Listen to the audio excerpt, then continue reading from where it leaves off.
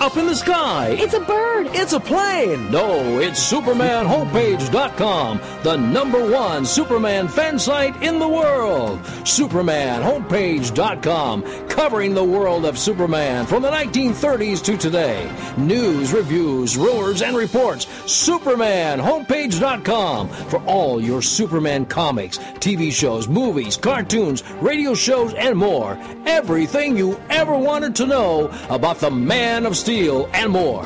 SupermanHomepage.com. Faster than a speeding bullet. More powerful than a locomotive.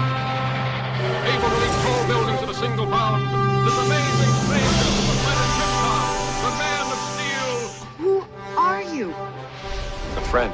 Look, up in the sky. It's a bird. It's a plane. Superman. Superman. Superman? Superman. Superman.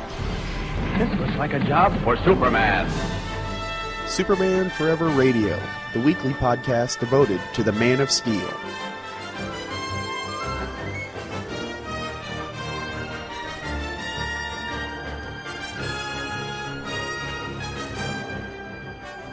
Well, hello there. This is episode 47 of Superman Forever Radio, and I am your mild-mannered host, J. David Weeder. This week, the first of 3 parts covering the Black Ring Saga, which was an ongoing storyline of 12 parts appearing in Action Comics 890 to 900, with a stop-off in Secret 6 number 29 to boot. This was the storyline that was current as Superman Forever Radio first began airing in 2010, alongside Grounded in Superman. Honestly, this story was a breath of fresh air after World of New Krypton. It's a great story, but it's one of the big flaws of the end days of the post-crisis universe, in my opinion.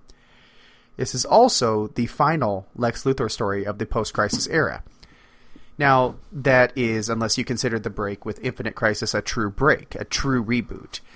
I've gone on to rethink my position on that, because it had been reflected in the New 52. Unlike the hard reboot we saw there, this reboot maintained the marriage. A lot of storylines were referenced and taken as canon. It was a retcon. It was maybe a new coat of paint, but it was not a full-on reboot. So, for me, in retrospect, the time frame I used to cover is an extension of the From Crisis to Crisis era.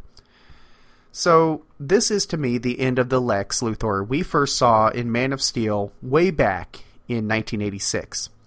And as far as last stories go, it's not a bad way to go at all. And the story says volumes about Luthor. So, let me give some context before we begin about what we're about to cover, sort of what had occurred previously. As we enter the story, World of New Krypton had been going on for almost 2 years. It ran through Superman, Supergirl, World of New Krypton miniseries, Adventure Comics. We had a one-shot here and there, Action Comics, as well as 2 smaller miniseries, Last Stand of New Krypton and War of the Superman. Now, during this time, Superman wasn't in his own books. Mon-El starred in Superman, while Action Comics starred Chris Kent and his sidekick as Nightwing and Flamebird, which was a big point of contention as the storyline went on and on and on. Now, enter this new blood. Straczynski was coming on Superman to do Grounded. The rumor was, and I've seen nothing to really contest this, the rumor was that when J. Michael Straczynski stepped foot on Superman as an ongoing series, he wanted the character all to himself. He made an edict that Superman couldn't appear in any of the other books. Well, that seems to bore fruit because Lex Luthor became the main feature in Action Comics. And I think that with what was becoming event fatigue, very clear event fatigue, I'm sure they were seeing the feedback. DC knew they needed something to jumpstart after fans got tired of the prolonged New Krypton.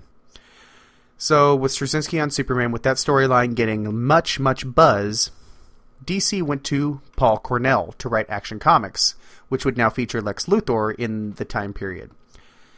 Cornell was mainly known as a Doctor Who writer. That was kind of his stock and trade. His career started with writing a fan fiction, which won a big contest, and led to him professionally writing Doctor Who novels, episodes, and Doctor Who comics. He came over to other comics over here in America with the Wisdom miniseries based on Pete Wisdom, spinning off of Excalibur and the later issues of X-Force. And then Cornell wrote the very critically acclaimed Captain Britain MI3 for Marvel, which, while it didn't really get a lot of financial backing, it got a lot of support. It had a very good groundswell, grassroots following. Very well critically acclaimed. And the Doctor Who influence, the Doctor Who mentality on science fiction is going to become very apparent at the tone of the story and kind of fits what we're about to see. Now, joining Cornell was Pete Woods on art. Pete Woods had done some things with Superman. He actually just came off some New Krypton arcs. But he came from a background at Wildstorm, which included doing the Backlash series or miniseries. And he actually had a very long stint on the Robin Solo series. So he was no stranger to standard comics, unlike Cornell, who you wouldn't think of as being a tights and cape guy. Very interesting team. Cornell was a very unconventional choice for a Superman book. But add to that David Finch, who would later go on to do Batman the Dark Knight on covers, and you've got a very nice, interesting book with a solid creative team. But the book being this level of quality became heavily problematic for me. It was very much promoted. Both of these storylines, but this and Grounded, were very much promoted. They were very much in the forefront. Grounded getting a little bit more of that because of Straczynski and pairing that with Wonder Woman. But at the same time, as good as this story is, and as we play this out, you're going to see how great I think it is and why I think that, and where the weaknesses actually are. It wasn't what fans wanted following New Krypton. And it created this problem, as I saw it, in those waning days of the post-Infinite Crisis, post-Crisis era, that it became a better read than Superman himself. It started a time in which the books that were hitting shelves that were part of the Superman family, the stronger of the books were Supergirl, Action Comics with Lex Luthor, Jeff Lemire's Superboy, which kind of had this snowball effect. It didn't start out great, but it ended up being at the point it needed to be at the end, right as it got canceled. Red as a whole, it's fantastic, and I do plan on covering that next year.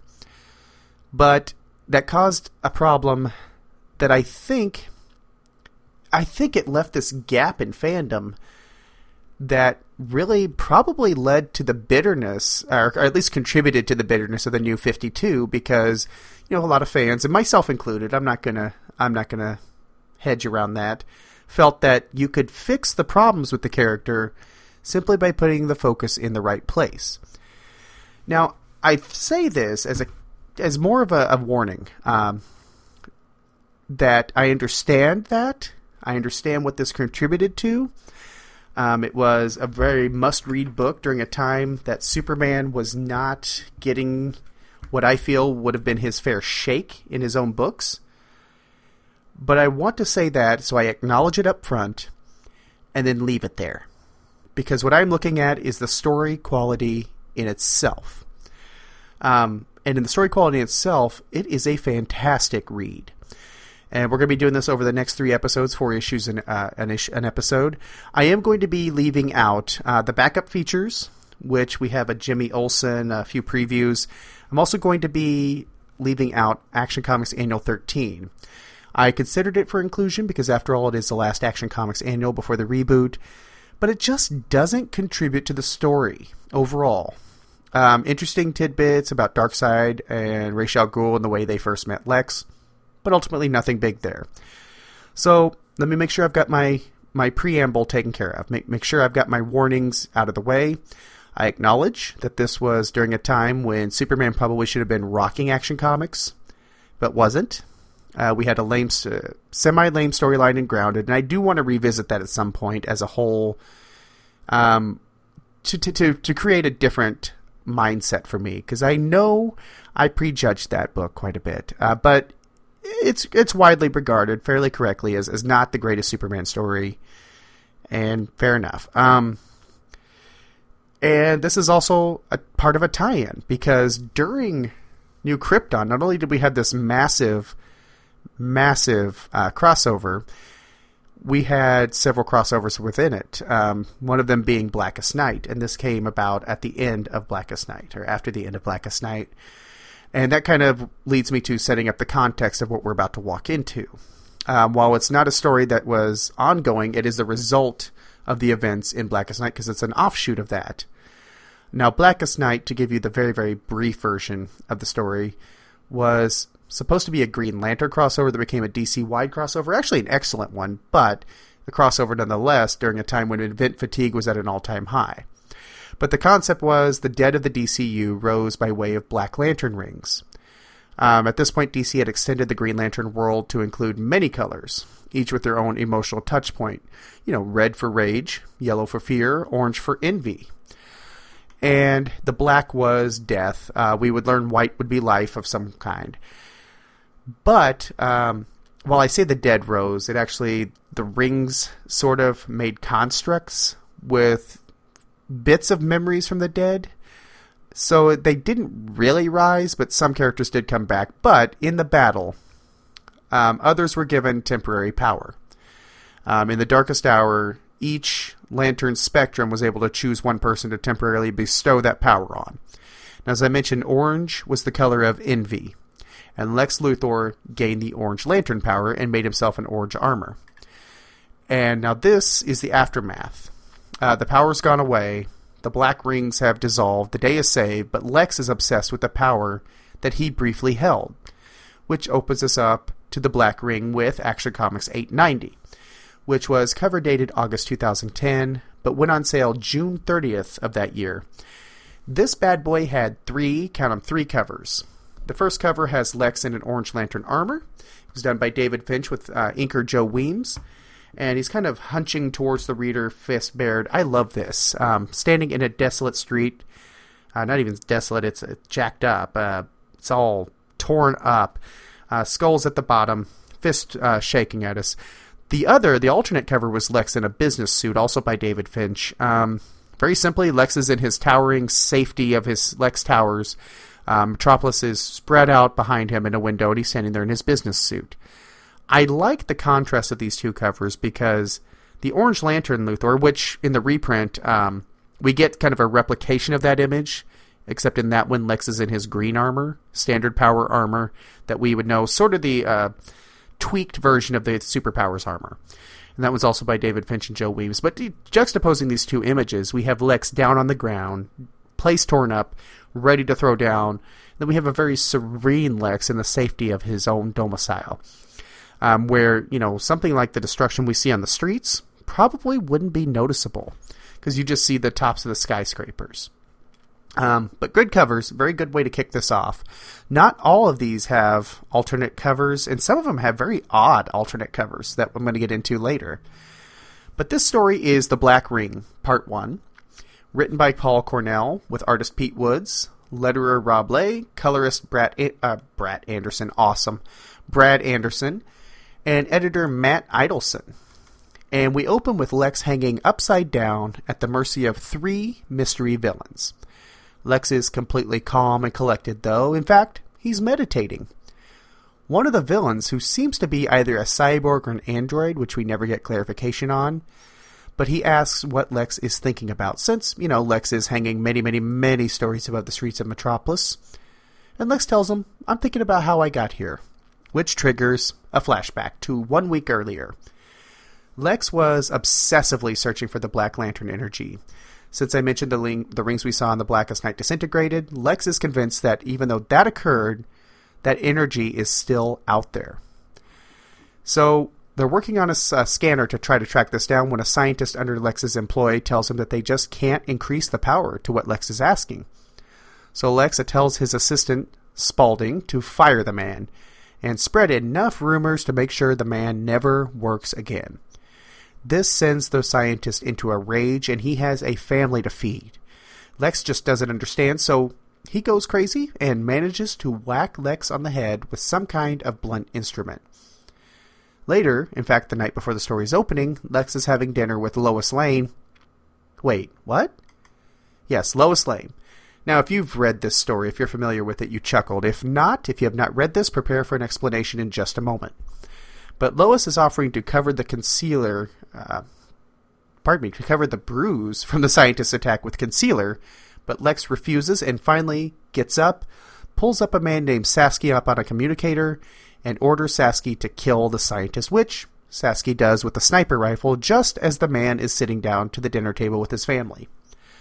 Lex tells Lois that, well, he can't show mercy. And Lois asks, why did you fire the man in the first place? And since Lex doesn't have a great answer, he allows Lois to apply concealer to his bald noggin. Lex really does try to explain what it was like to have the power of the Orange Lantern, the power that he saw there. Because if only she had experienced what that power made him desire, she might understand.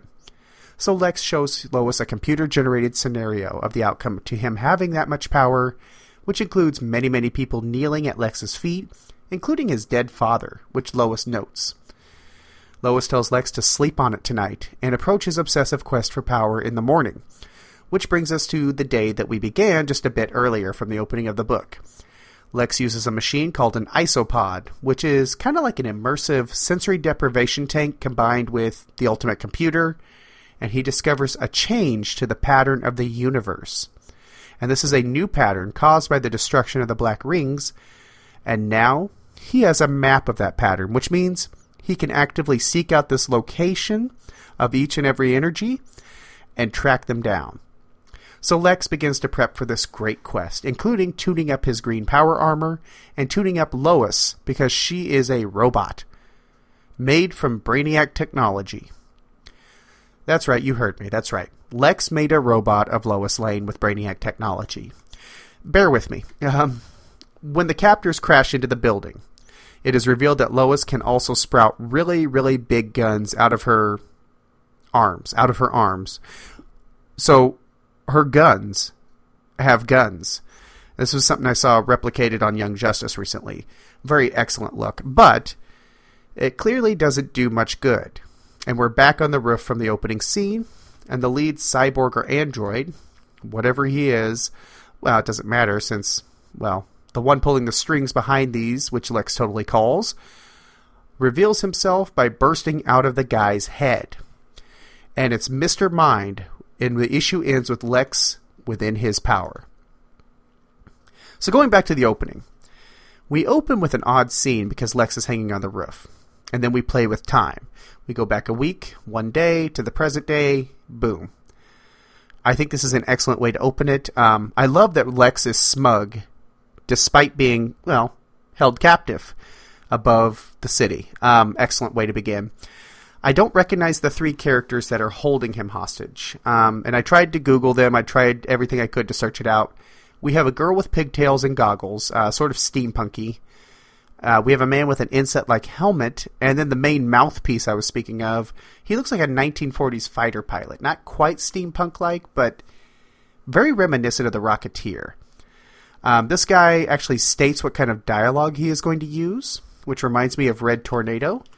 For example, statement, you must think about your situation. Now, the dialogue is written with pauses and breaks, indicating some sort of expression. I hear it in my head like Corey Burton does Brainiac.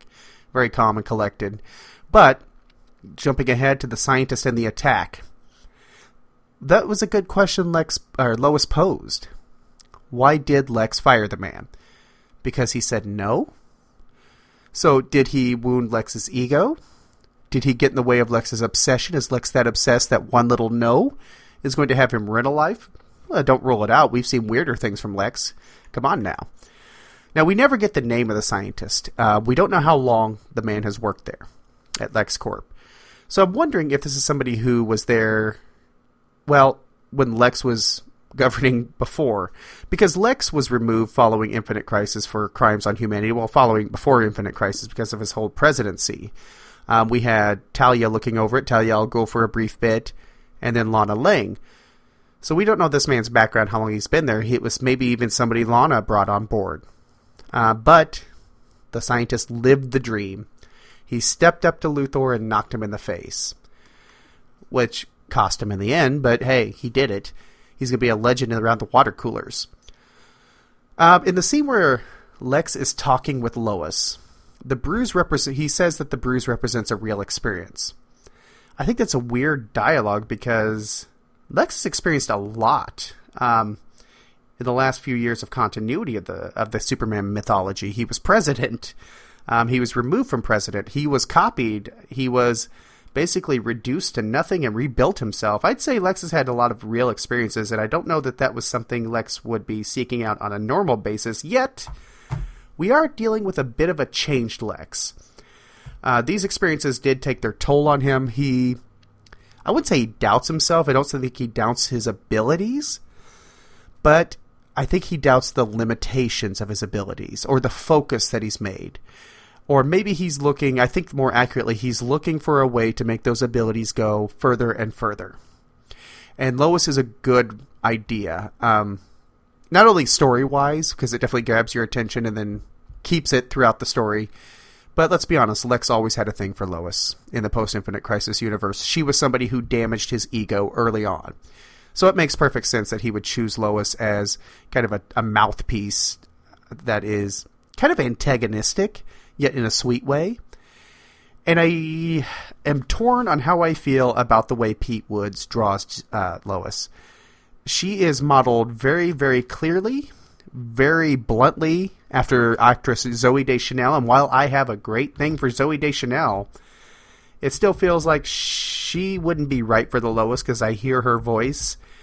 And while the way she talks is adorable and slow and kind of sleepy, it doesn't fit the Lois Lane in my head, even on a robot version. But I do like that Lex has people on payroll that will hang out on a rooftop with a sniper rifle and just wait for Lex to make a decision to call and snipe somebody. And Sasky's also kind of scary because he doesn't hesitate. He says, sure thing, gets it done right then and there. He just kills the guy in front of his kids and his family. There is a shot of his kids and wife surrounding the body of this slain scientist. I think, if anything, this proves that we are dealing with a more ruthless Lex than we had been presented. He had kind of gone soft for a little bit in the time that we had Lena Luthor. We had the presidency in which he was really snide, but we found out that's not really him. So this is something saying Lex ain't messing around. And then we have Lois challenging Lex on top of that. So we've got a ruthless Lex, but we have Lois challenging that. So we've almost got the Jiminy Cricket to Lex's Pinocchio trying to become a real boy with this power. And, she asks that challenging question, why did you fire him? Lex can't answer. We're kind of seeing him submit a little bit. But while Lois does represent sort of the other side, the devil's advocate against Lex's mentality. Way to go, way to stutter. Lex's mentality, I'll just straighten it out. Lex concedes and lets her apply that concealer. He's conceding to himself in a way because the AI was still created by him. It's a bit odd, but I like it that we still have Lex really playing his own devil's advocate in the programming. I also dig that when Lex stands against the window, the reflection that's looking back is him in the Orange Lantern armor.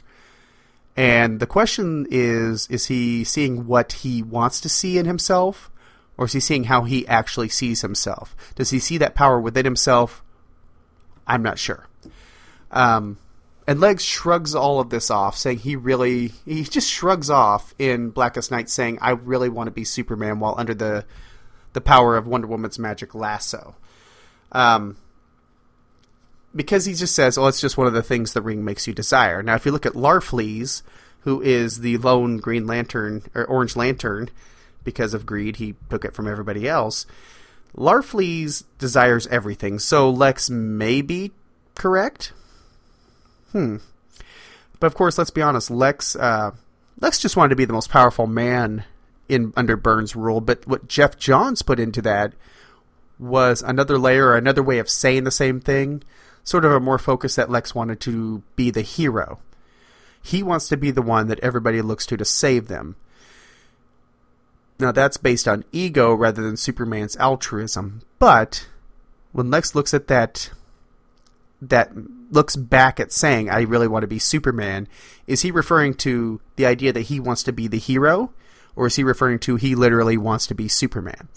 The answer might startle you, to be honest. And as I mentioned, Lois was brought on to challenge Lex. And I think there is no more appropriate character to challenge the villain to go beyond himself than Lois, because she challenges Superman to be better.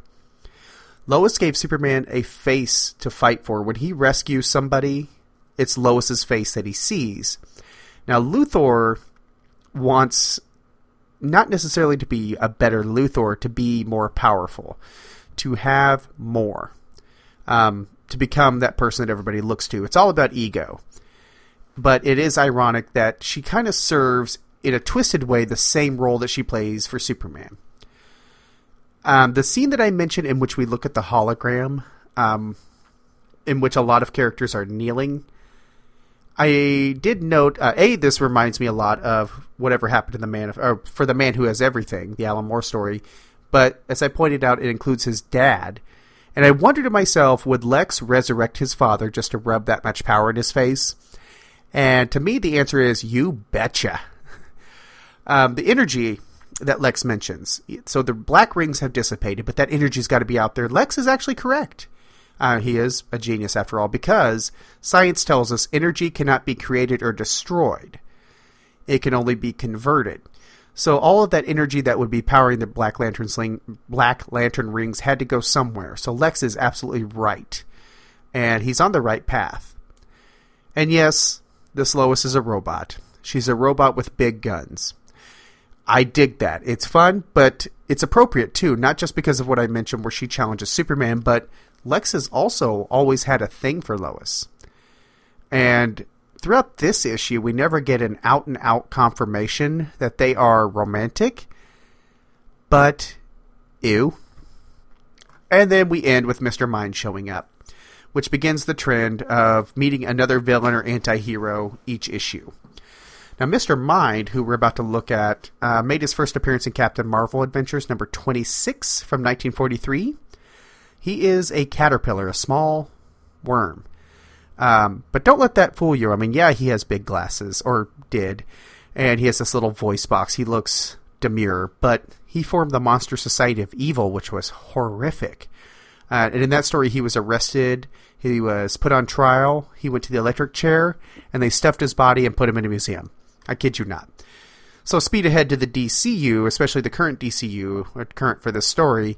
In 52, Mr. Mind pretended to be Skeets, which is Booster Gold's robot, and then Mr. Mind ate the Phantom Zone. He grew very, very powerful, and I believe that was more of a Grant Morrison trope, but basically that Mr. Mind got bound in a time loop. So, kind of a shocker to see Mr. Mind show up, a Captain Marvel villain, and that leads us directly into Action Comics number 891, cover dated September 2010, with an on-sale date of July 28th of that year. Once again, the cover is by David Finch with Minker. I'm gonna create a new position called a Minker. I don't know what they're gonna do, but it's gonna be awesome. The inker is Mr. Matt Banning. The cover features a cackling scientist Lex Luthor with a large Frankenstein monster in a Superman suit, bearing a resemblance to Bizarro, which is ironic because we're going to see him much later in this episode, not within the comics. But it's very evocative. It definitely is an eye-catching. I just don't have a lot to say on the covers. As a whole, that's pretty universal. This is The Black Ring Part 2, written by Paul Cornell, with artist Pete Woods, penciled by Carlos Alberto Fernandez Urbano. No, I kid you not. So apparently he had some fill-ins here and there. It was inked by Javier Bergantino, lettered by Rob Lee, colored by Brad Anderson, and edited by Matt Idelson. Now somewhere, sometime, Luthor talks to his Cro-Magnon cohorts, looking up at a palace on a high hill guarded by a trio of statues, and he decides to rush in, stealing the fire held within. Lex does so, distracting the guard, and he takes the flame and gets chased by one of the statues. But Lex is crafty and uses decorative drapes within the palace to trip the statue, and brings the fire down the hill to the people. And Lex holds the flame aloft and states that he did it all by himself. In reality, this is an illusion projected by Mr. Mind, who wants Lex to fantasize, and he tells somebody seen off-screen that he isn't getting the results that he wants with his fantasy. So, he tries something else. Fantasy number 2 has Lex playing Dr. Frankenstein with Lois as his assistant, looking on his creation, which is hidden by a sheet. Overcoming his dread and fear of what he will see under the sheet, Lex throws back the cloth to see himself on the table. Lois tells Lex that he works best when others are doing his bidding. And once again, we return to Mr. Mind, who simply is not getting the results he is looking for. So he changes his game again. Lex's Frankenstein fantasy ends with villagers raiding his lab and splitting he and Lois away from each other. And suddenly Lex is in the Old West. So Lex is now a sheriff. And Big Red is in town, an outlaw in blue with a red duster. And Lex enters the street and prepares to have a shootout, but instead shoots his own deputy to seek out the real villain here. At this point, Mr. Mind panics a bit and enters the fantasy himself, holding Lois at gunpoint, and the standoff doesn't last long, because Lex has used his noggin to figure out that this is a fantasy and Lois isn't real, forcing Mr. Mind's hand. So, Mind pulls out the big gun, a giant version of himself, but Lex bursts open his shirt and pulls a Superman. Flying up to punch the giant caterpillar as he is also taking control of his motor functions in the physical world, and kicks Mr. Mind off the very real rooftop we saw Lex at last issue. And Lex is returned to reality, and the remaining 2 cronies of Mr. Mind ask for mercy, which Lex is willing to give, assuming they tell him everything he wants to know. Later, Lex analyzes the fantasies, which seem to be telling him that he didn't need help from anyone. So judging by that, Lex decides that he needs help, and his exposition to find the Black Ring energy will require a team which includes Lois, and also 1 new member, Deathstroke the Terminator. So as I mentioned, weird cover, bizarro looking cover, no alternate cover on this one. But as I open the issue, it's like, wait, cavemen? Really? It threw me. It threw me for a very, very big loop. And I'm not sure how I feel about it. Definitely attention-getting once again, but definitely a big, jarring attention-getting moment. Page 2, the palace I mentioned, the 3 statues. It's not directly the DC Trinity of Superman, Batman, and Wonder Woman, but a very obvious allusion. And an ironic one, actually, because we have 3 statues. We have 2 men and a woman. The man in the center is this Adonis-looking guy with his arms outstretched. The guy to that statue's right is cloaked and hooded. You don't see his face. And then we have a woman, very stately, holding fruit. The man in the middle is the one that actually chases Lex in the scene. He has an emblem across his chest, which is not a diamond or a shield. It's actually a lightning bolt. Now, this is ironic because, well, Mr. Mind is a Captain Marvel villain. And we're seeing kind of an allusion to Captain Marvel along with Superman. But it's a very clear indication of the Trinity and maybe a nice little wink in the lightning bolt department. Lex is really experiencing a lot of envy that Superman, Batman, and Wonder Woman hold. More the perception of what Superman, Batman, and Wonder Woman hold than what he sees as the reality. On page 3, the guard in front of the palace very much has a Kryptonian vibe, but more actually looks like a Checkmate soldier, if you want to Google DC's Checkmate from the 80s. And Lex stealing the fire is kind of cool. It's a very Promethean moment, which is kind of a backhanded Frankenstein reference. I mentioned this with the Promethean, which is in that Shazam episode. But, you know, Frankenstein was titled The Modern Prometheus. Made an allusion that Victor Frankenstein was stealing fire from the gods and bringing it to humanity for whatever purposes and ended up paying for it, much like Prometheus did. And here we have another allusion to that right before we're going into a Frankenstein fantasy. On page 7, it took me a very long time. I had a lot of debate with myself about, is Mr. Mind breaking the fourth wall? Is he talking to you or I reading the book? the answer is no, but kind of a cool question. It does throw you off at this early stage in the game. Sorry to put a spoiler in there, but, these things happen. Moving on, I'm starting to see the obvious reference in this Frankenstein fantasy that Lex believes himself to be a self-made man. While that's true, a lot of the material that he made came from other places.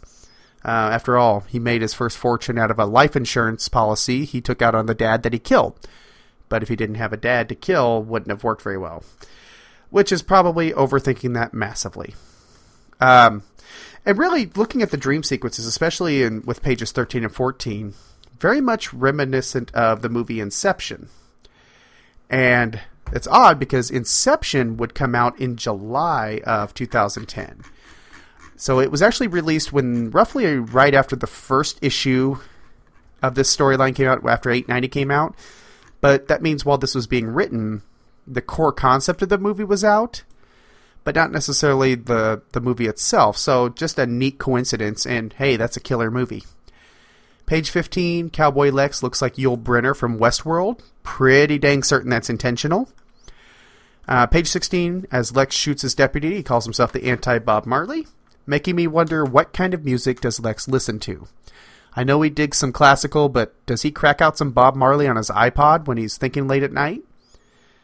Now, while Lex, does look kind of stately and kind of Yul Brynner looking, Mr. Mind in cowboy gear, that's a laugh riot. And it's intended to be. I don't think that's meant to be taken seriously at all. But he also has a full-size pistol that doesn't fit in his little nub of a hand. I dig that a lot. And Mr. Mind tells us on page 19 that he's an offspring of the original Mr. Mind, which is why he's not a butterfly. They have memories tied in some RNA strands, which Lex doesn't care. And Lex makes a really good dig by saying, I'm just winging it here. Kind of digging on the inferiority complex. Way to go, Lex. Always manipulating. But it doesn't work. Pages 22 and 23, Lex does that shirt rip I mentioned. Let's combine that with his admission in 890 that he secretly wants to be Superman. I don't think this is... As I mentioned, I don't think Lex literally wants to be Superman, but he wants that adulation. This is a dreamlike representation of that. I don't think this is actually what Lex wants, but a representation of that. And we get the Three Stooges saying, oh, Mr. Mind was just controlling us. I'm not so sure I'm ready to believe that, but let's be honest. Lex basically gets what he wants out of them, so why should he care? Page 27. Lois tells Lex that the fact that she was in those fantasies when he was being held upside down weirds her out. Asks what she was like. Why would that weird her out? A, she's a robot, and she actually acknowledges that. But why would... it just doesn't make sense why it would weird her out. Or does it? See what I did there? Little teaser. And Deathstroke, appearing on page 30. To give you a little quick bio of Deathstroke, he first appeared in Teen Titans #2 from 1980. He was originally called just the Terminator, or Slade Wilson, his real name, but the name changed to avoid confusion with the movie. Slade became really prominent with the Teen Titans storyline, The Judas Contract, where he inserted Terra into the team, learning the team's secrets, gaining their trust, only to screw them over and decimate them. Now, the team came back, but it was a harsh storyline, and they really were emotionally scarred after that. Really a turning point in that book and those characters. Slade became so popular, he got his own series, which went 61 issues with 4 annuals. And I guess if I'm going to explain Slade Wilson, Deathstroke the Terminator, I would describe him as the villain equivalent to Batman. He's a master strategist. He's a master fighter hand-to-hand and with weapons. He is a force to be reckoned with. And we're going to see that next issue. However, what is it that scares Deathstroke the Terminator? What makes him professionally scared? We're going to find out, but right after this, I'm going to play you a quick promo as I take a break and get something to drink. And then when we come back, we're going to look at Action Comics 892 and 893. Lancers, I've called you here to this unprecedented gathering because we face an unprecedented danger. An enemy we don't yet fully understand.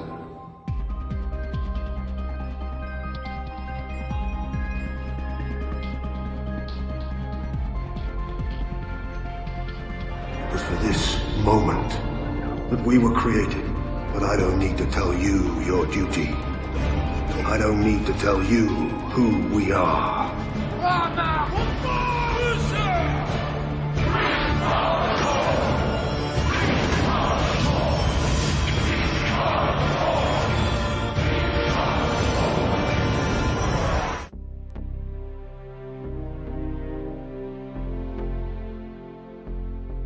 Chosen by the Mystic Guardians of the Universe. Recruited from across the galaxy for their bravery and courage. The best and brightest join to fulfill a solemn oath.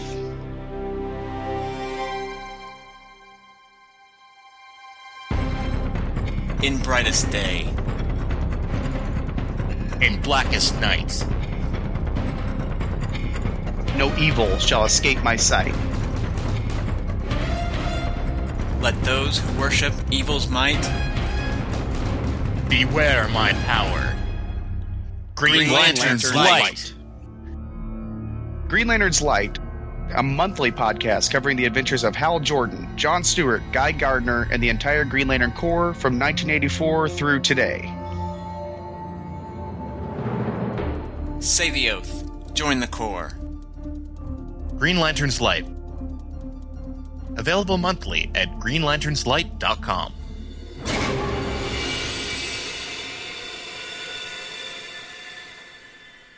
And that was the promo for Green Lantern's Light. When you are done listening to this episode, go check that out at greenlanternslight.com. But for now, let's jump into Action Comics 892, cover dated October 2010. Went on sale August 25th of the same year. It has two covers. One shows Lex Luthor in his power armor punching Deathstroke in his face. Punching that dirty turkey in his face. The other features Superman racing the Flash. Now, the Deathstroke cover is by David Finch and Joe Weems. The other cover with the Flash and Superman racing for no apparent reason, because that doesn't occur, was by Ivan Reis and Claire Albert, and resembles Superman 199, which we covered 2 episodes ago. But the content within is The Black Ring Part 3, written by Paul Cornell, penciled by Pete Woods, inked by Pere Perez, lettered by Rob Lay, colored by Brad Anderson, and edited by Matt Idelson. And with this, Lex expedition begins at the Ross Shelf in Antarctica, where his team, which includes himself, Lois, his assistant Mr. Spaulding, who we saw firing the scientist, 2 mercenaries named Mrs. Jessup and Mr. Finch, and Deathstroke, begin searching for the anomalous energy. Lex is still musing on his kidnap and fantasies, wondering why Mr. Mind had him held upside down. Lois suggests that it was to increase the flow of blood to his head, increase the potency of the fantasy. Reaching a bluff, they spot a giant black orb. Pay dirt, you think? Deathstroke makes his way down to the orb to investigate ahead of the others, as Spaulding shows Lex a chronometer. Chronometer measures time of some kind, and it seems that the energy from the black rings went through time as well as space. Meanwhile, Deathstroke begins feeling a lot of fear, and freaks out, professionally of course, and then rushes in to attack everybody. Lex dons his power armor as Deathstroke decimates all of the cannon fodder technicians accompanying the group, and going toe-to-toe with Deathstroke, Jessup freaks out and starts trying to kill everybody, so Lois decks her and incapacitates the mercenary. As Lex's fight with Deathstroke continues, he tries reasoning with Slade, but Slade isn't having it, and Lex begins to feel the overwhelming effects of the Black Ring energy take over. Refusing to let his intellect go, Lex fights off the effects as Spaulding continues to analyze the black orb, and then something peculiar happens. The scanners cause the orb to not dissipate, but they change. The energy changes. The scans change the energy while recording the data. And with the orb gone, Deathstroke comes back to his senses, realizing that he almost killed his employer, which Lex uses to renegotiate his price. Lex realizes that by changing the energy, mutating it into something powerful, but not something that alters the consciousness, they are creating something new, and something worth killing for. Elsewhere in the world, a large figure enters a secure chamber. Somebody identifies himself to the computer as Master Enters, and that somebody stands in the secure room with another black orb is Gorilla Grodd. and the issue ends. Cover 1. I mentioned cover 1 is straightforward. It's dynamic. Still, cover 2, why? Why Superman and the Flash? Gorilla Grodd appears at the end, and Gorilla Grodd is a Flash villain, but Deathstroke really isn't. Well, I guess technically if it's Wally being the Flash, which would be accurate at this time, I can see it, but it has nothing to do with anything. So let's get into stuff that does. The journey begins, apparently on Hoth. Actually, the Ross Ice Shelf is a real place, as many of these places will be. It's the largest ice shelf in Antarctica. At 188,000 square miles, it's about the size of France. Moving to page 2, Spaulding is growing in my awesome book because he shuts Jesse and Finch down. You gotta be hardcore to go toe-to-toe with Luthor on the daily, so even though we know nothing about Spaulding, we know he's good at what he does. Page 3, Mr. Mind, Lois talked about Mr. Mind, being an expert on mentality. Lois mentioned the blood flow to the head might be a hint. Might not be, but it is. Page 4, we have a giant black sphere in the middle of the ice. That could be important. I love the line professionally scared by Deathstroke. Deathstroke's not somebody you would picture being scared. And of course, if he's going to do it, he's going to be professional about it because this is what he does. And, Lex, by contrast, is just calmly monologuing on page 7 as Deathstroke is practically peeing himself. So I love the juxtaposition of these two characters. On page 9, when Lex armors up, I immediately think of X-O Man-O-War, which was a Valiant comic from the 90s.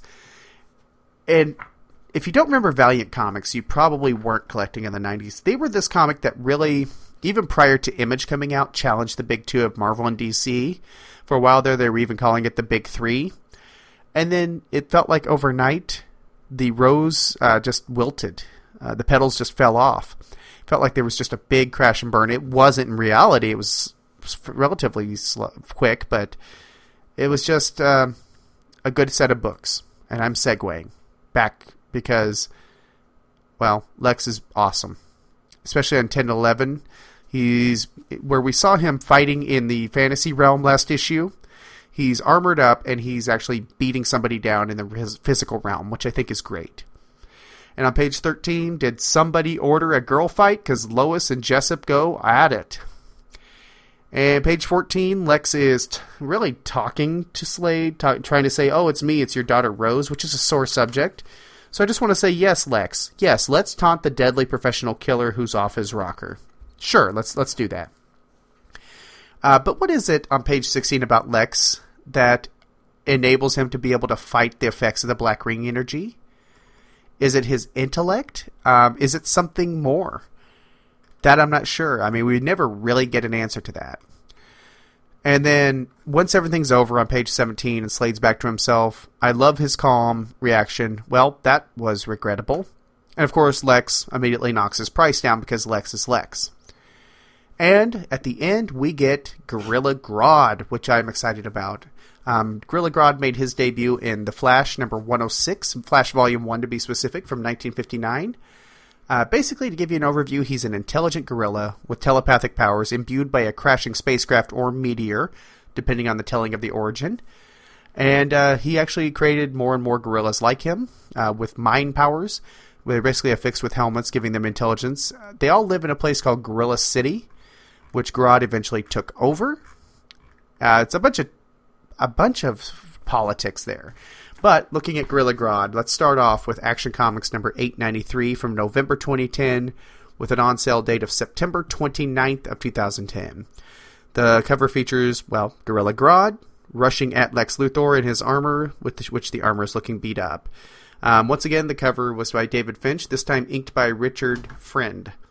And in The Black Ring Part 4, we get another story by Paul Carnell. This one is actually penciled by Sean Chen. Inked by Wayne Faucher, lettered by Rob Lay, colored by Brad Anderson, and edited by Matt Idelson. So Pete Woods is not on board for this issue.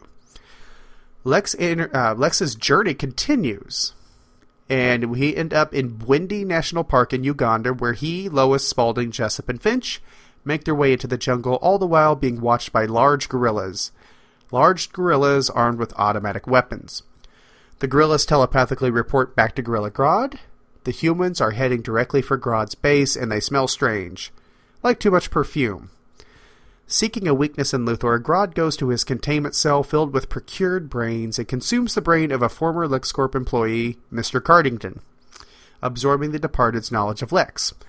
Back at the expedition team, the soldier gorillas attack and capture Lois, bringing her to Grodd, who gets an unpleasant surprise when he tries to eat her head, because robots don't go down well, and her heavy perfume will take ages to wash out of his mouth. No worries. Grodd will use his mind powers to probe her android mind and find Lex Luthor's weakness.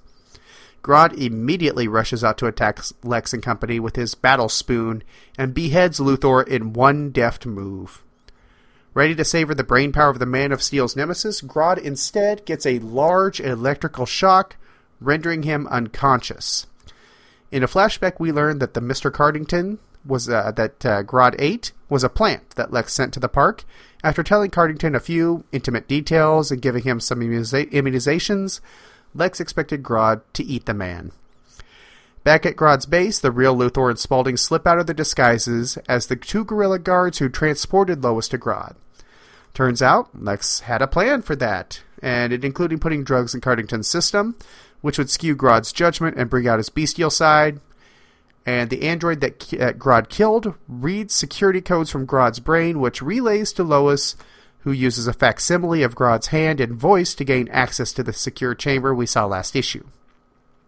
Luthor and Spaulding probe the Black Ring energy, changing it as Grodd wakes up elsewhere really, really ticked. And at the base, Spaulding permanently shuts down his android duplicate as Lois watches, and then Luthor and company make their escape by helicopter, but Grodd takes aim with a powerful rifle and blasts Luthor in the chest. And the lifeless body of Lex Luthor falls from the helicopter, striking a cliff on its way down to the ground, where it finally lands and remains motionless. And yet, Lex is standing up. He's standing up and he's looking down at his own body. He sees himself laying dead on the ground, and when he looks around, he sees the personification of death perched on a rock, sunning herself. She has apparently come for Luthor, which means that he is well and truly dead. So, awkward. Page 1, as they're making their way through the jungle, Lex tells his friends tells his team that the gorillas are more afraid of you than you are of them. Lex, dude, that might be true, but these gorillas also have machine guns. Once again, we're at a real place, Bwindi National Park in Uganda. The word Bwindi means impenetrable, which, for all intents and purposes, the park really is. It's a lot of thick vegetation, very fissured landscape, and of course, Lex just walks right in. Page 2, I love Grodd's calm demeanor. Oh gee, it's not weaponized, right? But on page 3, how exactly does one procure a closet full of brains? It's disturbing. Page 4, Jessup and Finch are making a concentrated effort not to look at the boss with the robot as Lex pricks his hand on a thorn and Lois puts his finger in her mouth to soothe it. Very awkward for Jessup and Finch, making a very hardcore effort. Page 7, gotta like one of the reasons I like Grodd. I like a villain that casually eats people's heads. But when you're eating somebody's head and it doesn't go right, that's gotta be awkward. So he tries to eat Lois and it just doesn't go well. It's just a great sequence because he's got his mouth wrapped around her head and she simply says, excuse me. Awkwardness. Page 9, I want a battle spoon. Honestly, not enough people use spoons for weapons. And that leads to one of the best beheadings ever. Grodd cuts his head off with a spoon. Makes me think of Robin Hood, Prince of Thieves. So, as Grodd is eating the android Lex's head, the decoy, on page 11, he says, I get a hint of electricity. Now, if you or I got a hint of electricity, more than likely, a moment later, we're dead.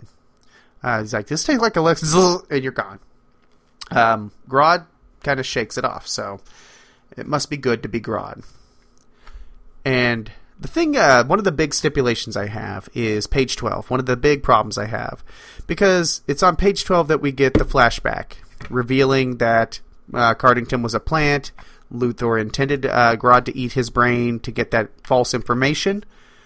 But I think the scene would have been better if it wasn't a flashback. If it had served, maybe a scene in Action Comics 8 and 90. So we saw it there in the first issue and didn't think much of it. And it pays off. I think that would have gone much better because it really is kind of an Ocean's 11 scenario we're seeing here. And I wish we'd gotten that set up early on. Not that it's bad. It is entertaining. I definitely laughed out loud. But better to be told that up front. Kind of do a Chekhov's gun. On page 13, Robot Lois sprouts gorilla hands. She can pop out of gorilla hands. And part of me really wonders if Lex installed that for this particular event or if it serves, other purposes.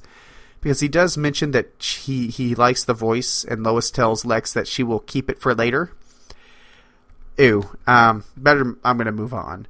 On page 15, the android Luthor either died with a smile on its face, or Lex programmed it so that post-mortem it smiles broadly, which is Lex giving the finger to Gorilla Grodd. Either way, excellent.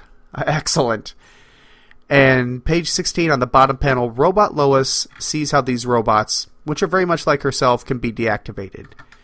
It's got to be mind-blowing, and that is laying some trenches for the character that are going to play themselves out in interesting ways. Not in ways that you think. I mentioned that Lex falls from the helicopter and strikes a cliff. Very much Temple of Doom style. That guy scraping his head on the cliff as it goes down still gets to me. And then we get to page 20. Death. Death arrives. And it's not just a Grim Reaper. It's actually Death from Neil Gaiman's Sandman, who made appearance in number 8. Sister of Morpheus, or Dream. Morpheus, sorry. Not Morpheus. She basically does exactly what the Grim Reaper does. And collects souls, except that she's personable and, I guess to be honest, she's downright perky and likable. She generally appeared in the Sandman book, but she did have her own miniseries, Death, the High Cost of Living. She's wildly popular, and she's a very solid Vertigo character, which a lot of times I'm not a fan of Vertigo characters, really those who nest themselves deeply in that, coming over to the mainstream. However, I'm reminded that Morpheus, who is the title character of Sandman, did cross paths with Martian Manhunter and Mr. Miracle in early issues of the title. But the question that really plagues me about this, the thing that bothers me, is I thought that Neil Gaiman had a deal with DC and Vertigo that nobody can use his characters once he leaves the book, which is something that I did confirm it happened. So I don't see where or if there was permission given to Paul Cornell, if Paul Cornell had his Neil Gaiman's blessing to use Death. So very, very odd to see that appear, but not unwelcome. And so that is the first installment of our coverage of the Black Ring. And we end with Lex Luthor laying dead, facing death, literally. How do we resolve our way out of this one? Well, that is something we're going to have to find out next week. At this very moment, I am going to take myself a short break, play a quick promo, and then I'm going to come back. We're going to wrap this episode up with a fantastic episode of Superman the Animated Series. Really, you do want to stick around, so I will be right back after this. On May 30th, 2011, DC Comics announced the historic renumbering of all their superhero titles, and the internet broke in half.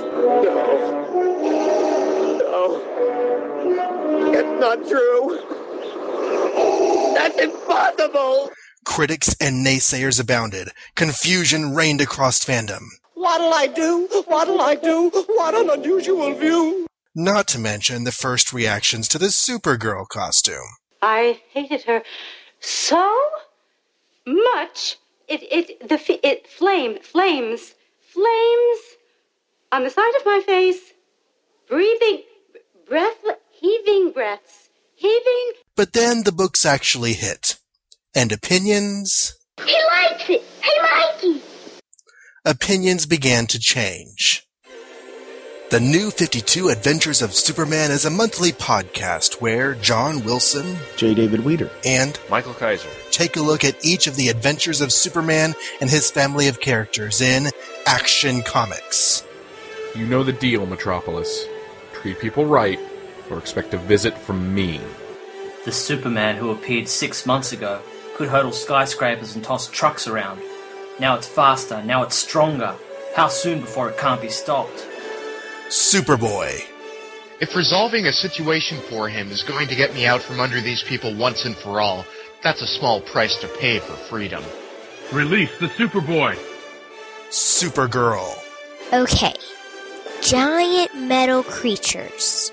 Falling from the sky. Speaking in clicks and beeps. Father would love this dream. And Superman. You could do so much good. We could do so much good. I am doing good, Lois. Clark's such a loner. Never really lets anyone get close to him. The New 52 Adventures of Superman. Available the first of every month on iTunes and at new52superman.libsyn.com.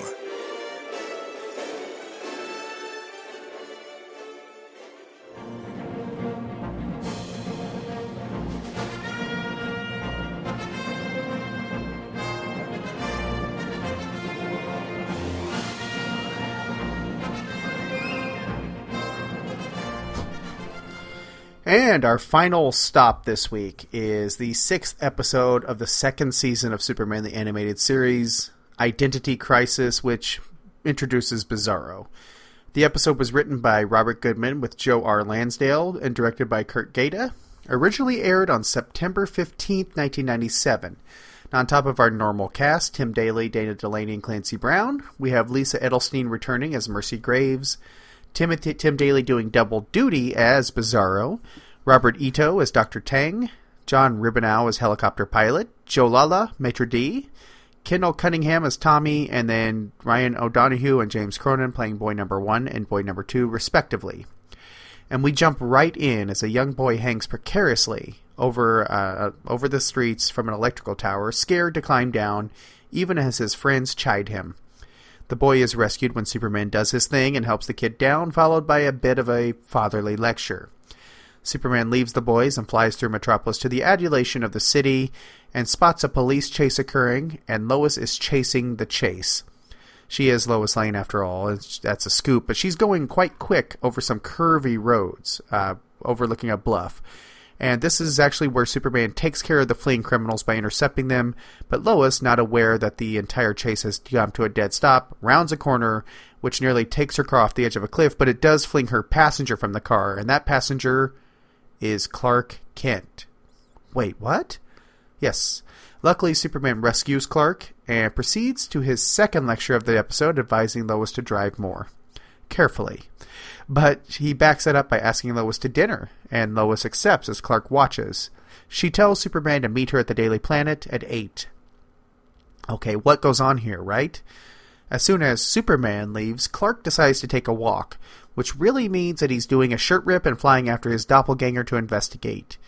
Superman finds the double rescuing a helicopter, but the double is developing white patches on his skin. Superman questions him, but basically tells him that his makeup is rubbing off. And this enrages the double, and he punches the real Superman into a building as more of his skin starts turning white. Superman rebounds and finds his duplicate hunched over in an alley, now in full white skin with the costume a more purple. The duplicate stands revealed as Bizarro, and demands that Superman just leave him alone. He punches Superman and then flies off. Bizarro returns to a lab in the mountains outside Metropolis and tells his creator that he has a problem, and his creator steps into the light, revealing himself as Lex Luthor. Bizarro is confused, believing himself to be the real Superman, and tries to rationalize why there are two of him. Luthor demands to know what is happening from Dr. Tang, who says that his alien DNA is breaking down.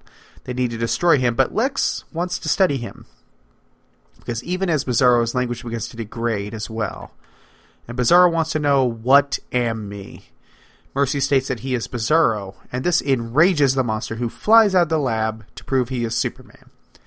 Bizarro's first stop, a crane, demolishing a building. Bizarro decides to save the building, which means fighting the wrecking ball. The crane is flung high into the air, and Superman sees it fly by, rushes after it, and stops it right before it crashes into a wedding in the park. Bizarro next comes on a bridge that is lifting up to allow the ship to pass through, he decides to fix the broken bridge. He pushes the two halves back in place, which causes the ship to nearly crash into the bridge, but once again Superman arrives to slow the ship, averting another disaster from happening due to Bizarro's attempted heroics. Later that night, on the roof of the Daily Planet, Lois prepares to meet Superman for her date, but is surprised when Bizarro steps out of the shadows. Lois is terrified despite Bizarro saying that he would never hurt her, and Superman shows up, ticking off Bizarro, who tries to protect Lois from Superman, knocking off the Daily Planet globe in the process. As Superman catches the globe, Lois stumbles backwards from Bizarro and falls off the roof, where Bizarro catches her, but instead of putting her back on the roof, he flies off with our fearless female reporter. And they are both gone when Superman returns to the rooftop and places the globe back in place. Later at a fancy restaurant, Lois and Bizarro eat dinner as Bizarro exposits on being, well, Bizarro. Lois turns the dinner into an interview, and Bizarro reveals that he was born in a lab and decides to take Lois there. He whisks her off to the lab, leaving her tape recorder behind. At the lab, Lois sees many clones of Superman in test tubes, all gestating, and Lex, with all the subtlety that we know from and expect from him, reveals that he is behind the clones. Back at the restaurant, Superman finds the tape recorder with Bizarro mentioning the Mountain Lab. While at said lab, Lex tells Lois that he used some of Superman's blood from the run-in with Superman with Lex's mechanical dinosaur to create the clones. Bizarro examines the clones, the reality of his birth becoming clearer, and he grapples with that when Dr. Tang shoots him with the disabling taser as Lex starts the self-destruct sequence for the lab. Lois protests, leaving Bizarro there, and the creature begins to lose it and smash up the lab, clones and all, and blocks the exit. And also destroys the terminal to cancel the self-destruct. That can't be good, right? Well, luckily Superman arrives and grapples with Bizarro, but Lex points out that they are sitting on top of enough explosives to even level Superman. So Superman clears a path to the chopper, but as they're escaping, Lois gets pinned under a beam. Lex and Dr. Tang decide to leave her there in a helicopter, and Superman gets Lois free as Bizarro watches, processing that this is Superman saving Lois. And the roof of the lab begins to come down, and Bizarro holds it up long enough to tell Superman to get Lois out. Superman complies and gets Lois out as the whole lab goes up with Bizarro inside. Superman and Lois fly back to Metropolis, wondering if Bizarro is still alive. Superman says that he hopes so. Bizarro turned out to have a good heart, and the episode closes with Lois telling Superman that Bizarro came from good stock as they finish their flight home. Ah, what an excellent episode.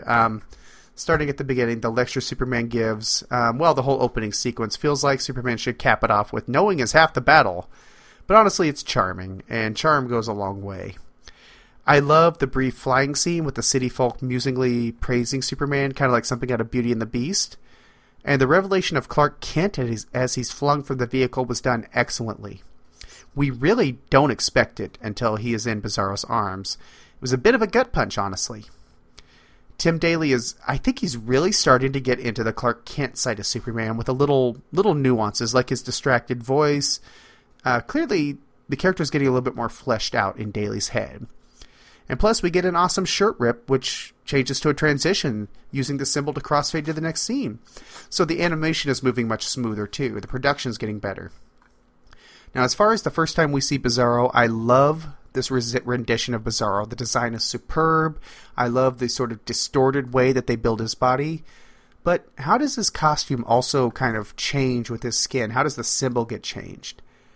Not sure there.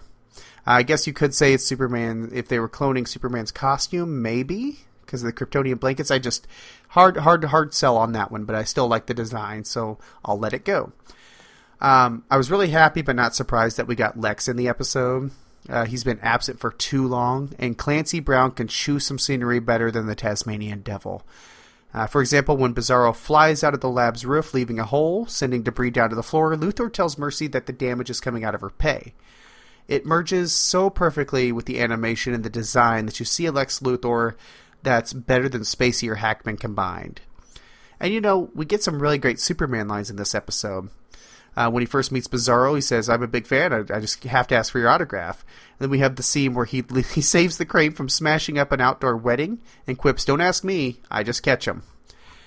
And another great reveal occurs on the Daily Planet rooftop, where the mood is serene and quiet until Bizarro steps out of the shadows, and then the music rises. It's appropriately juxtaposing the terror of Bizarro while also delivering the moment of pity for him. And, pity is what I regularly feel for Bizarro. From his first appearance in Superboy 68, he's basically been misunderstood. He's a simple soul who generally just wants to help. Now, there have been different iterations of Bizarro that go a different way, but this seems to be the most prevalent one. He's an incredibly sympathetic character, but at once he's a terrifying monster, because he has so much raw power at his disposal that his attempts at helping can be deadly. Now, Superman has learned over his career how to scale back on using his powers. He basically has this restraint because he understands that if he slaps Jimmy on the back too hard, Olsen's lungs are going to propel themselves right out of his ribcage. Bizarro has no concept of this. A, he just wasn't raised. He was grown. B, he's a gentle and kind soul at the core, but his mind can't understand it, and that lack of understanding makes him dangerous, not only to the people of Metropolis, but to Superman himself. And the Daily Planet rooftop scene takes this into account. Bizarro wants to care for Lois and protect her from a perceived threat in Superman, but in doing so causes unspeakable danger to her and to those on the streets below the Daily Planet building. One of the things that excited me most about this episode was Lex's revelation that he got Superman's blood after the fight with the mechanical dinosaur. Now, for those that have been with the show for a while, that was way back in the 5th episode of the first season, a little piece of home. The show didn't have to make this callback. It didn't need to maintain this continuity, and yet it did, and that's going the extra mile. They also did an admirable job of making Bizarro's realization of being a clone heartbreaking, like a child lashing out. It really just kills. The whole scene nails it, especially the lifeless clone sliding across the floor in its own juices. It's disturbing, it's gross, it's scary. But the ultimate moment for the episode was Bizarro sacrificing himself, and the look on his face as he realizes what he really is. Watching it brings a lump to my throat. Superman saves Lois is his mantra, and even through his distorted understanding, Bizarro makes this noble choice. He may be an inferior clone of Superman, but in the end he became the hero, and Lois calls back to tell him that. So the last thing that Bizarro sees is Lois in Superman's arm calling back that you are a hero. He gets that edification acknowledgement from Lois Lane. Just take my heart, rip it out now. This was such a great episode, not just of this series, but one of the greatest Superman moments on television. 5 S shields out of 5, no question about it. But that brings us to the end of this week's episode. So next week we continue The Black Ring. Lex Luthor is dead. Long live Lex Luthor. And Vandal Savage. And The Secret Six. Yeah, that's right. Until then, I am J. David Weeder. Keep on fighting for truth and justice forever. This has been Superman Forever Radio, a Natworld production. You can find the show on iTunes with backlogs of episodes, where you can also leave a review. The show finds its home at supermanforever.com and is a very proud member of the Superman Podcast Network, which you can find at supermanpodcastnetwork.com. You can friend the show on Facebook at facebook.com/supermanforeverradio and email the show at mail@supermanforever.com. David can be found on Twitter at twitter.com/superdaveweeder. This podcast is for entertainment purposes only and does not gain profit from the images or related properties belonging to DC Comics or Warner Brothers Entertainment.